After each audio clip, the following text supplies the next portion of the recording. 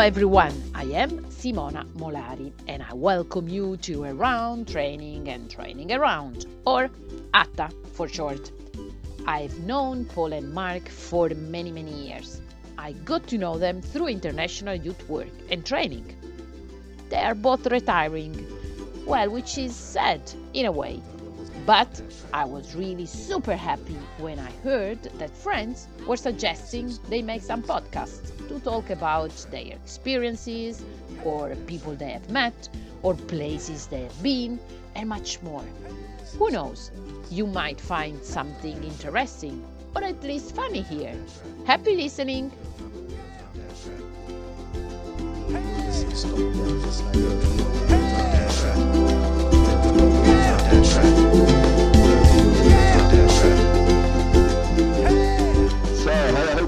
Hello, Paul. Nice to be speaking with you for our very first podcast in the series Around Training and Training Around, or ATTA for short. ATTA. Why we got to ATTA, we will explain later, I'm sure.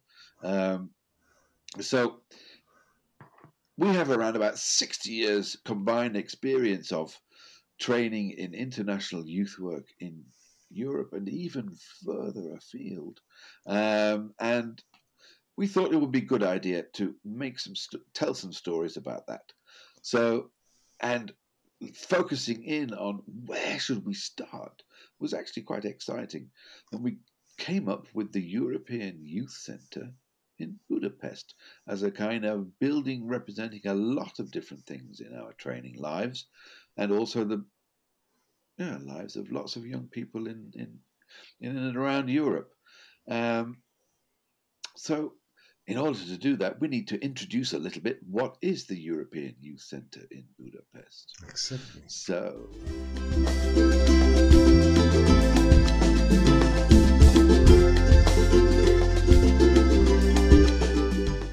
do you remember when it started, Paul? Yeah, but because there was always the European Youth Centre in Strasbourg. That was already there for a long time. I don't know how long, but 1972, and then 1979 it was extended a bit. wow, 1972. God, that's a long time ago. No, and then in 1995 there was this big thing that there would be another European Youth Centre in Budapest, in Hungary, in an old hotel. You know better what a hotel was. The hotel was called Hotel Ifjúság, which you shouldn't listen too closely in English what that means. But it means the youth hotel of the Communist Youth Party. And I even have a friend whose parents went there for their honeymoon when it was still the Hotel Ifjúság. And the Hungarians won the competition about who should host a second European Youth Centre. And there it is. There it has been. And there were some difficulties, challenges around who actually owned the hotel until the government made a way of stating, yes, it was owned by the state. And they then offered that to the Council of Europe to be used. Because then it meant that it was also European territory, no? Was it, that piece of where the hotel was standing? Yeah, they had a seat agreement about it and everything, as it's called. Yeah. Do you remember the first time you were there? Oh, yes. I also remember the first time I wasn't there, which sounds maybe a little bit It silly. Sounds very exciting, Mark. The first time I was not there. Yes. No. The European Youth Centre in Budapest was not ready to accept seminars and study sessions and training courses, things like that, in time for the start of the program that had been actually voted on by the governing board of the European Youth Centres. So they had to actually run the very first training courses and study sessions outside of the youth centre itself. They needed to find a place called it was an old pioneer camp on the Chiliberts mountain, which means the fairy mountain, and I was one of the first freelance trainers to actually work there and be what was called an educational advisor for a study session of a political youth organization, actually, in that place. And it was fascinating, absolutely fascinating. And they had, for example, a library where we had to squeeze in to have a kind of a plenary. And in this library, there were all old book. It was obviously full of many books, and they also had a scrapbook of cuttings from the history of the place. And I had a look through that, and even managed to find some photos of Ho Chi Minh, who had been to Hungary in the 50s, 60s, because Hungary was an unaligned country at the time, I think. And yeah. I was there too. I was in the same pioneer center, but then years later, because then the European Youth Center in Budapest was overbooked, and we had to do a training course there. And I remember that there were all these. We also had the plenary in that library, and participants had bungalows in which they stayed 5 or 6 together in a bungalow. A nice place with a nice little train going down the hill to the center. It was yes, the railway built by the children. By the children, yeah. But of course, now we are talking about a little bit off topic now when we're talking about the European Youth. Of course. But do you remember the first time you went to the European Youth Center? But it was, I still think it's important because it also was a forerunner of the kinds of challenges that you would have in running a course in a completely different environment than the one of the European Youth Centre in Strasbourg, which, as the ex-director of the European Youth Centre in Budapest and head of the education and research section of the Youth Centre in Strasbourg, Peter Lauritsen, used to say was like having a youth club in the middle of a youth ministry. Whereas the Youth Centre in Budapest, of course, is very far away from many things and not close to any other Council of Europe institutions.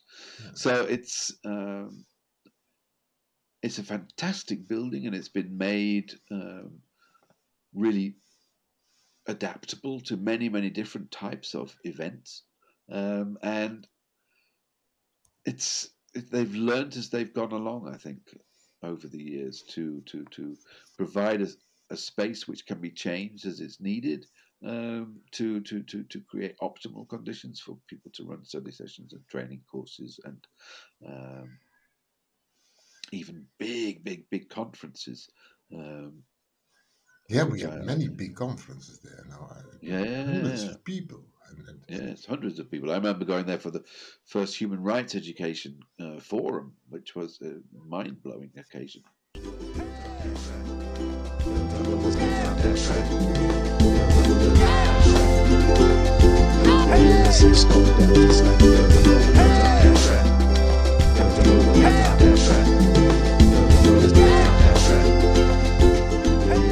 Yeah, I was there for the first time as a participant. That was my very start of my European career, is being a participant in a long-term training course, which was very long and which also had a very long name, and I don't remember the name. It was a very long course, and the second seminar was in Budapest, and we were then the second group there.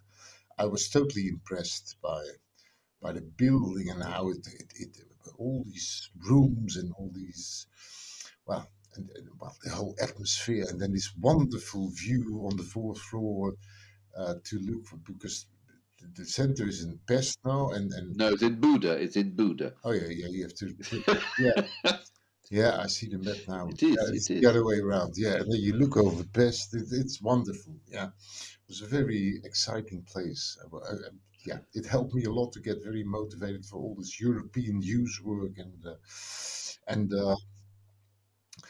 talking about, you mentioned Peter Lauritsen, who's not longer with us, but I he was the first director, and he was also living in a director's apartment. And I remember stories about him that he didn't get used to the Hungarian money. So he because and so he didn't understand all these coins. So there was somewhere a place in his apartment where there was a big, I don't know what it was, where he put all his coins. And then the next director, Antje Roodmuth, then she started to spend all these coins, which were loads of money.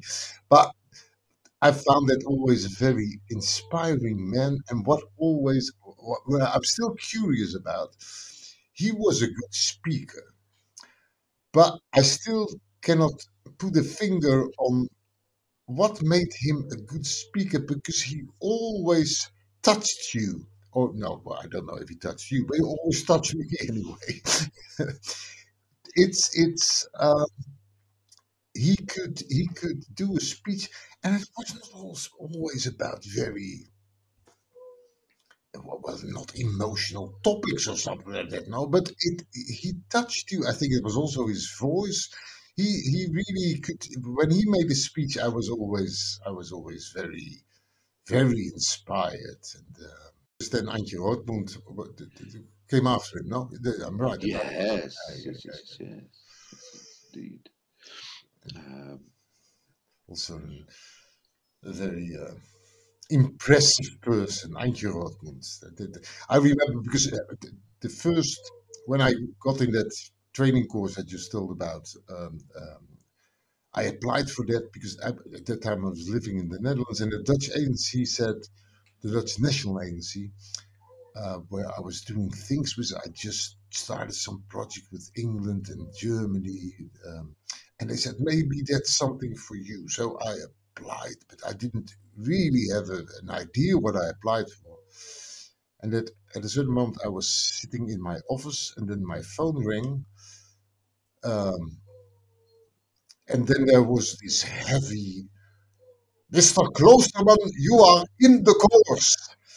Was only her voice already was impressive by the phone. And then, yeah, it is a wonderful, wonderful human being, Antje Roodmuth. And I think she was the right one to give a follow up to the work that Peter had done, and to make it to make the center, the European Youth Center Budapest, even better.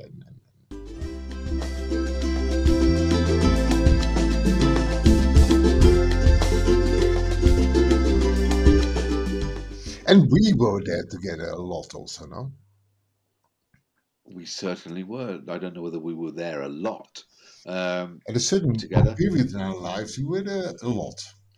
I mean, during the time of what was called ATTE, or the Advanced Training for Trainers in Europe, which is a little bit where we got ATTA from, in terms of around training and training around. So yes, Advanced Training for Trainers in Europe was a cooperation between the European Commission and the Council of Europe in the youth sector. And the partnership between those two institutions. 92, and 93, I think. What? 92, 93, 90. It was altogether 2 years at least, though. Sorry, you've got you've missed. I mean, you've gone back another 10 years somehow. Yes. Wow, but 2001, 2000. anyway, in 1922, when Winston Churchill came to me, he said, you'll be making this. Okay, 2001 to 2000. So yes, ATTE was something that happened in the years of 2002, 2003, and we did see each other a lot of times because we had preparation meetings and training courses. So there were 3 or 4 sessions with the same participants, because it was a training for trainers, and. And first before we started, we had a seminar where there were more participants, and then we were in a nasty position to choose who would be the lucky 30 who would really be in the ATTE course. That was quite a thing. I mean, we were not used yet then at that moment that we were chosen to be in that ATTE team. No, why were we there? Why were we in the advanced training of trainers in Europe? Well, we were Yes. advanced then, but yeah, No, it was a very very scary position to be in, and I remember spending hours and hours and hours of talks around how do we have criteria for how we choose this, and yeah, the course directors were telling us that we did have criteria, and then went against those criteria actually when we got to actually choose people. So it was sometimes, and so it was quite exciting. But one of the things which is certainly true is that those people that managed to survive the course, and I think they all did, um, really a lot of them continued in European youth work, or made it into other walks of life where they continued to use a lot of the things that they'd taken away from ATTE, or constructed yeah. also in ATTE. So yes, that was Well, definitely very very useful, both in terms of project management for people, in terms of principles of how you work together in international teams, and intercultural learning and human rights focus on working on these things. Um, but it was also also a possibility for us to get to know each other much better, and to have, I think, a hell of a lot of fun from time to time. I mean, sometimes we manage to hit points of being seriously funny, and I think that is sometimes is one of the things that I've always liked about working with you, is that it's possible to be seriously funny. So you make a point with a certain humorous intent, but actually manages to hit parts which other parts don't reach. And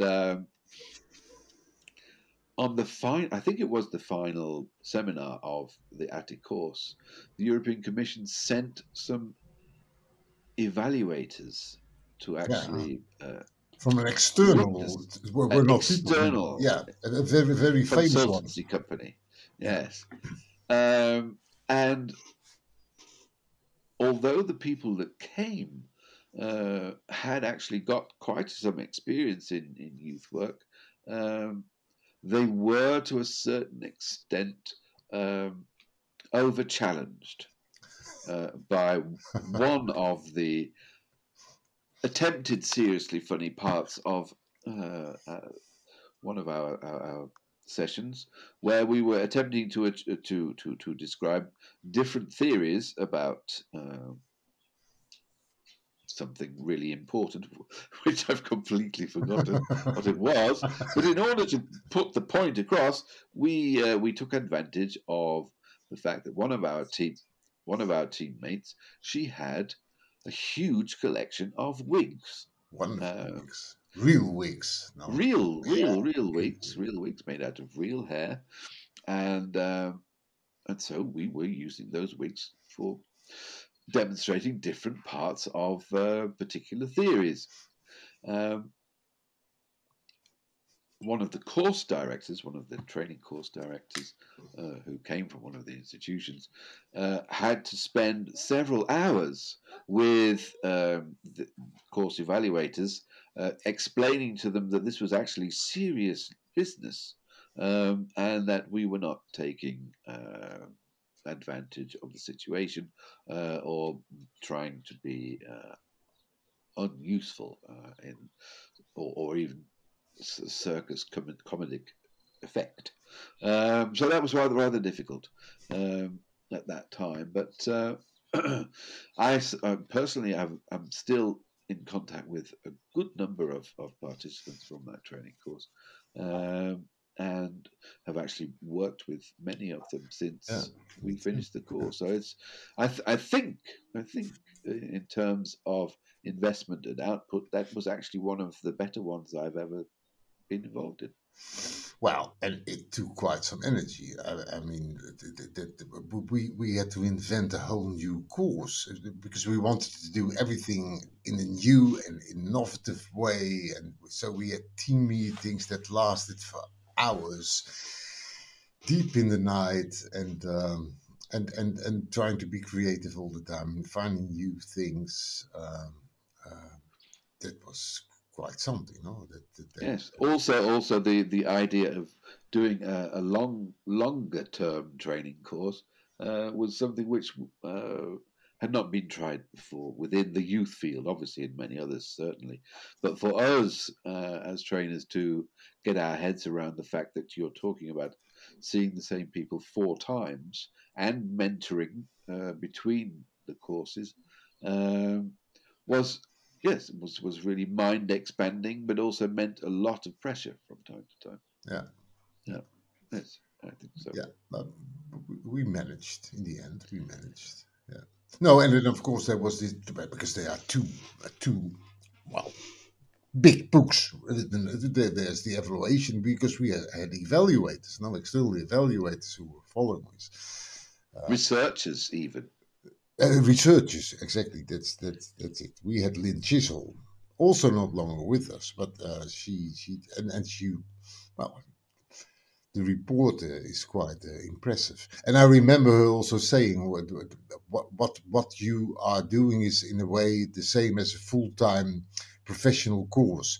That was also connected to the salaries we got for that. I mean, that was the time that you still in Strasbourg, wasn't it? That you had to go. On the last day, we went for a walk with the team, and we went to the Council of Europe building with a paper, and then you got in French francs, you got your money. That was that time, no? Yeah, yeah, yeah. Mark is now I'm not looking sure. in a way that I'm not sure. I don't know. I can't remember. you can't remember going to get your money collected, and the complaints that some people had when they did that. That they had to change the French francs in when they came from countries where it was not where it was very hard to exchange them for the national money there. But anyway, the salaries were. I don't know how much it was, what we got, but were quite low. And Lynn Chisholm then also tried to argue that the work we did was well, maybe would could be valued better than uh, yeah, yeah, yeah. But that was after. I still have the picture. It's a shame that this is a podcast, an audio podcast, and not a visual one. Yeah, yeah, In some ways. yeah. In other ways, I'm quite glad because I, of course, have decayed dramatically in the last few years. So I'm not the beautiful boy that I used to be. But there we are. Such is the life. Such is the life.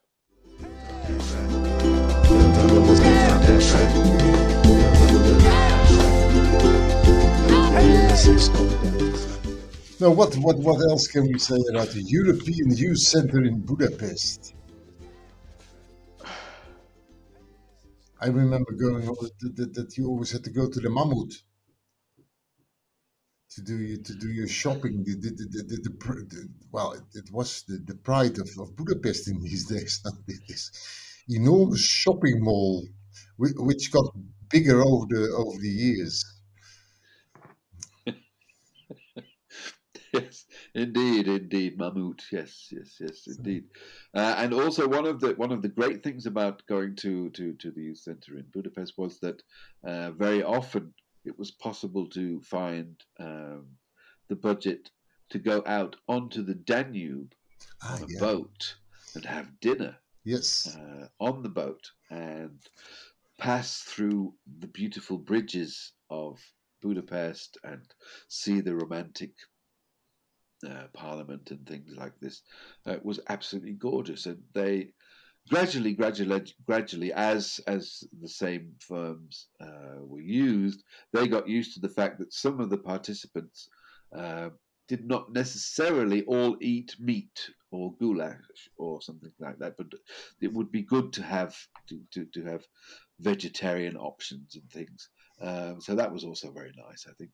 And it was well known that the European Youth Centre Budapest, the kitchen of it, was actually better than the one in Strasbourg. Yeah. But And was that really true, Mark, or was that just no, it's absolutely. I mean, I certainly found that the food was, by and large, much better, and because I remember there was a cook in the youth centre in Strasbourg called Mac with a C, and he didn't understand the idea that people could not eat meat.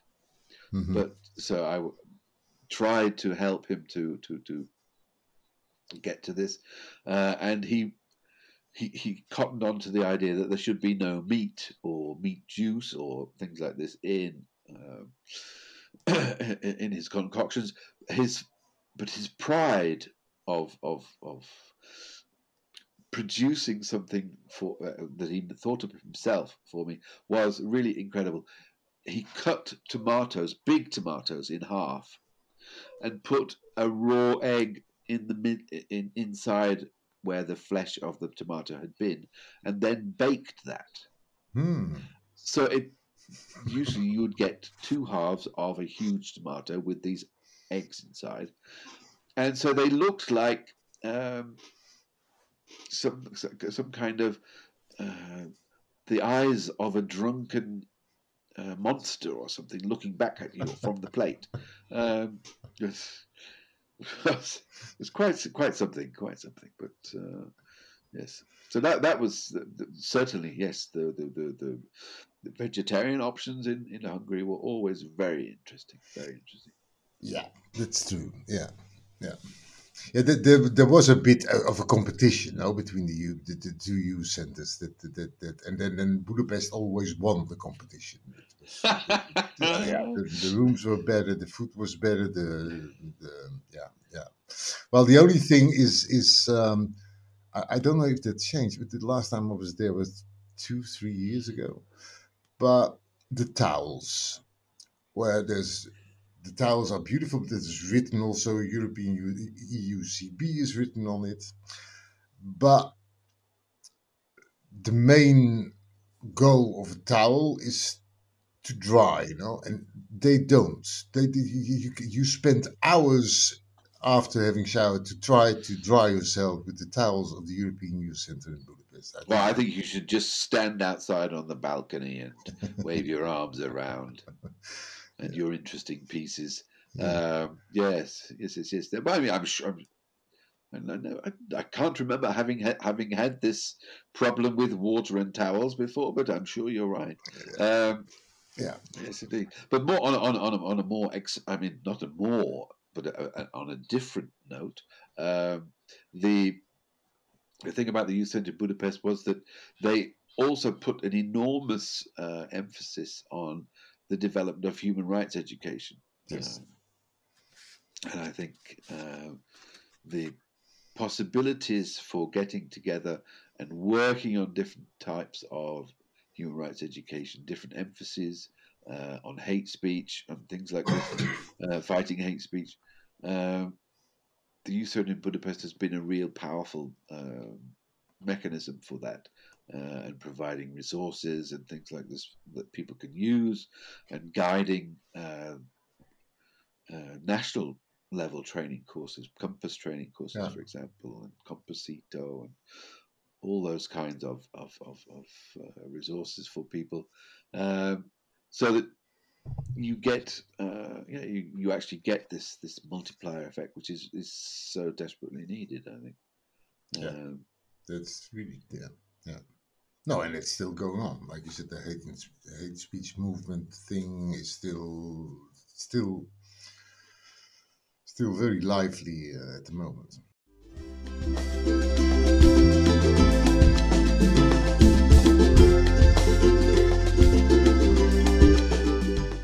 And one of the things which, of course, was personally for us an interesting question was, would our photos ever end up on the wall in the youth center in Budapest? Yeah. And for me, yes, For I me, did have two two times when photos with my face were put on that. One of them was for the Hungarian launch, sorry, the launch of the Hungarian edition of the All Different, All Equal Education Pack, where there was Erzsébet Kovács, one of the trainers that we worked with also in ATTE, and Rui Gomez, head of the pedagogical section these days. And that photo survived for quite a long time. Another photo where I was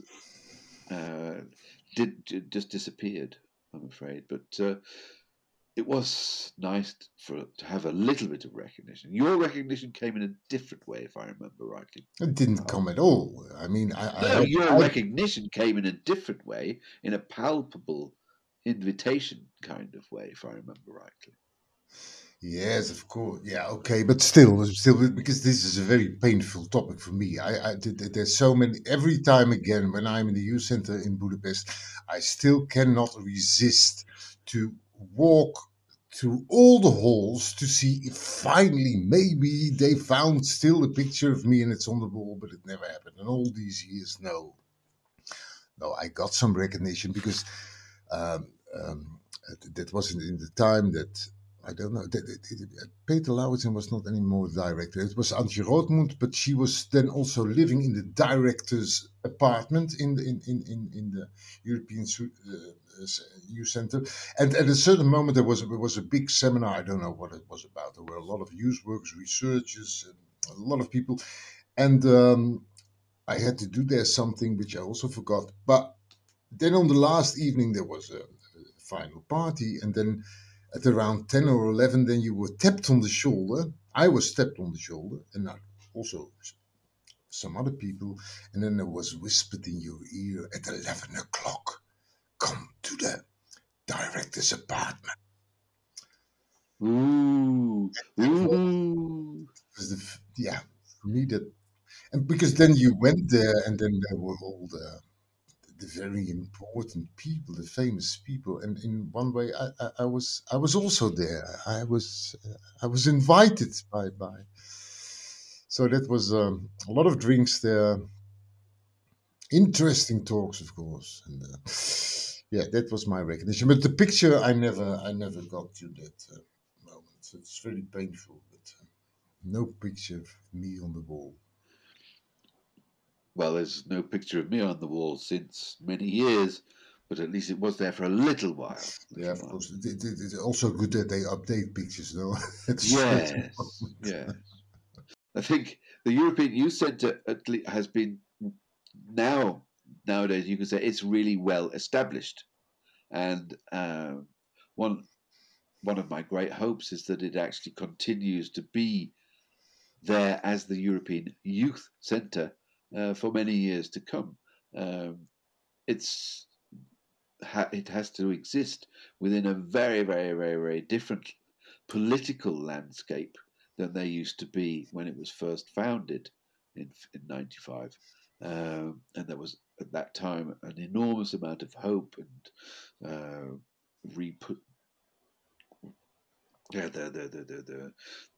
you would see an enormous amount of democratic non-governmental organizations sprouting in all sorts of different directions and different types of political parties and things like this.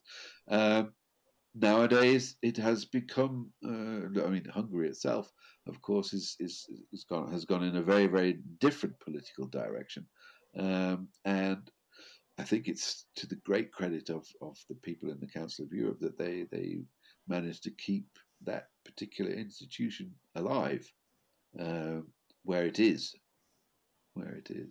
and yeah, I just hope that many young people and youth workers and youth trainers and all those people can continue to use that fantastic resource over the years to come.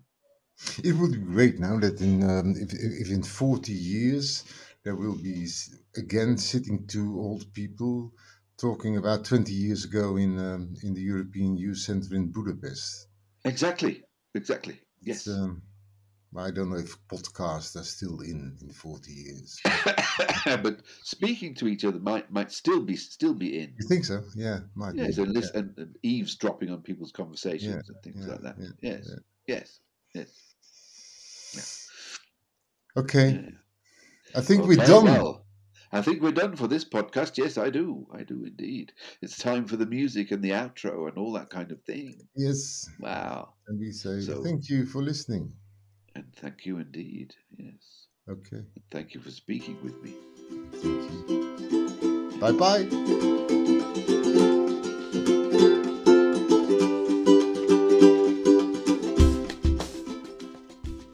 So, what do you think? Hope you enjoyed your time with Mark and Paul. What other themes do you think they should talk about? Well, you can let them know on attapodcast04@gmail.com.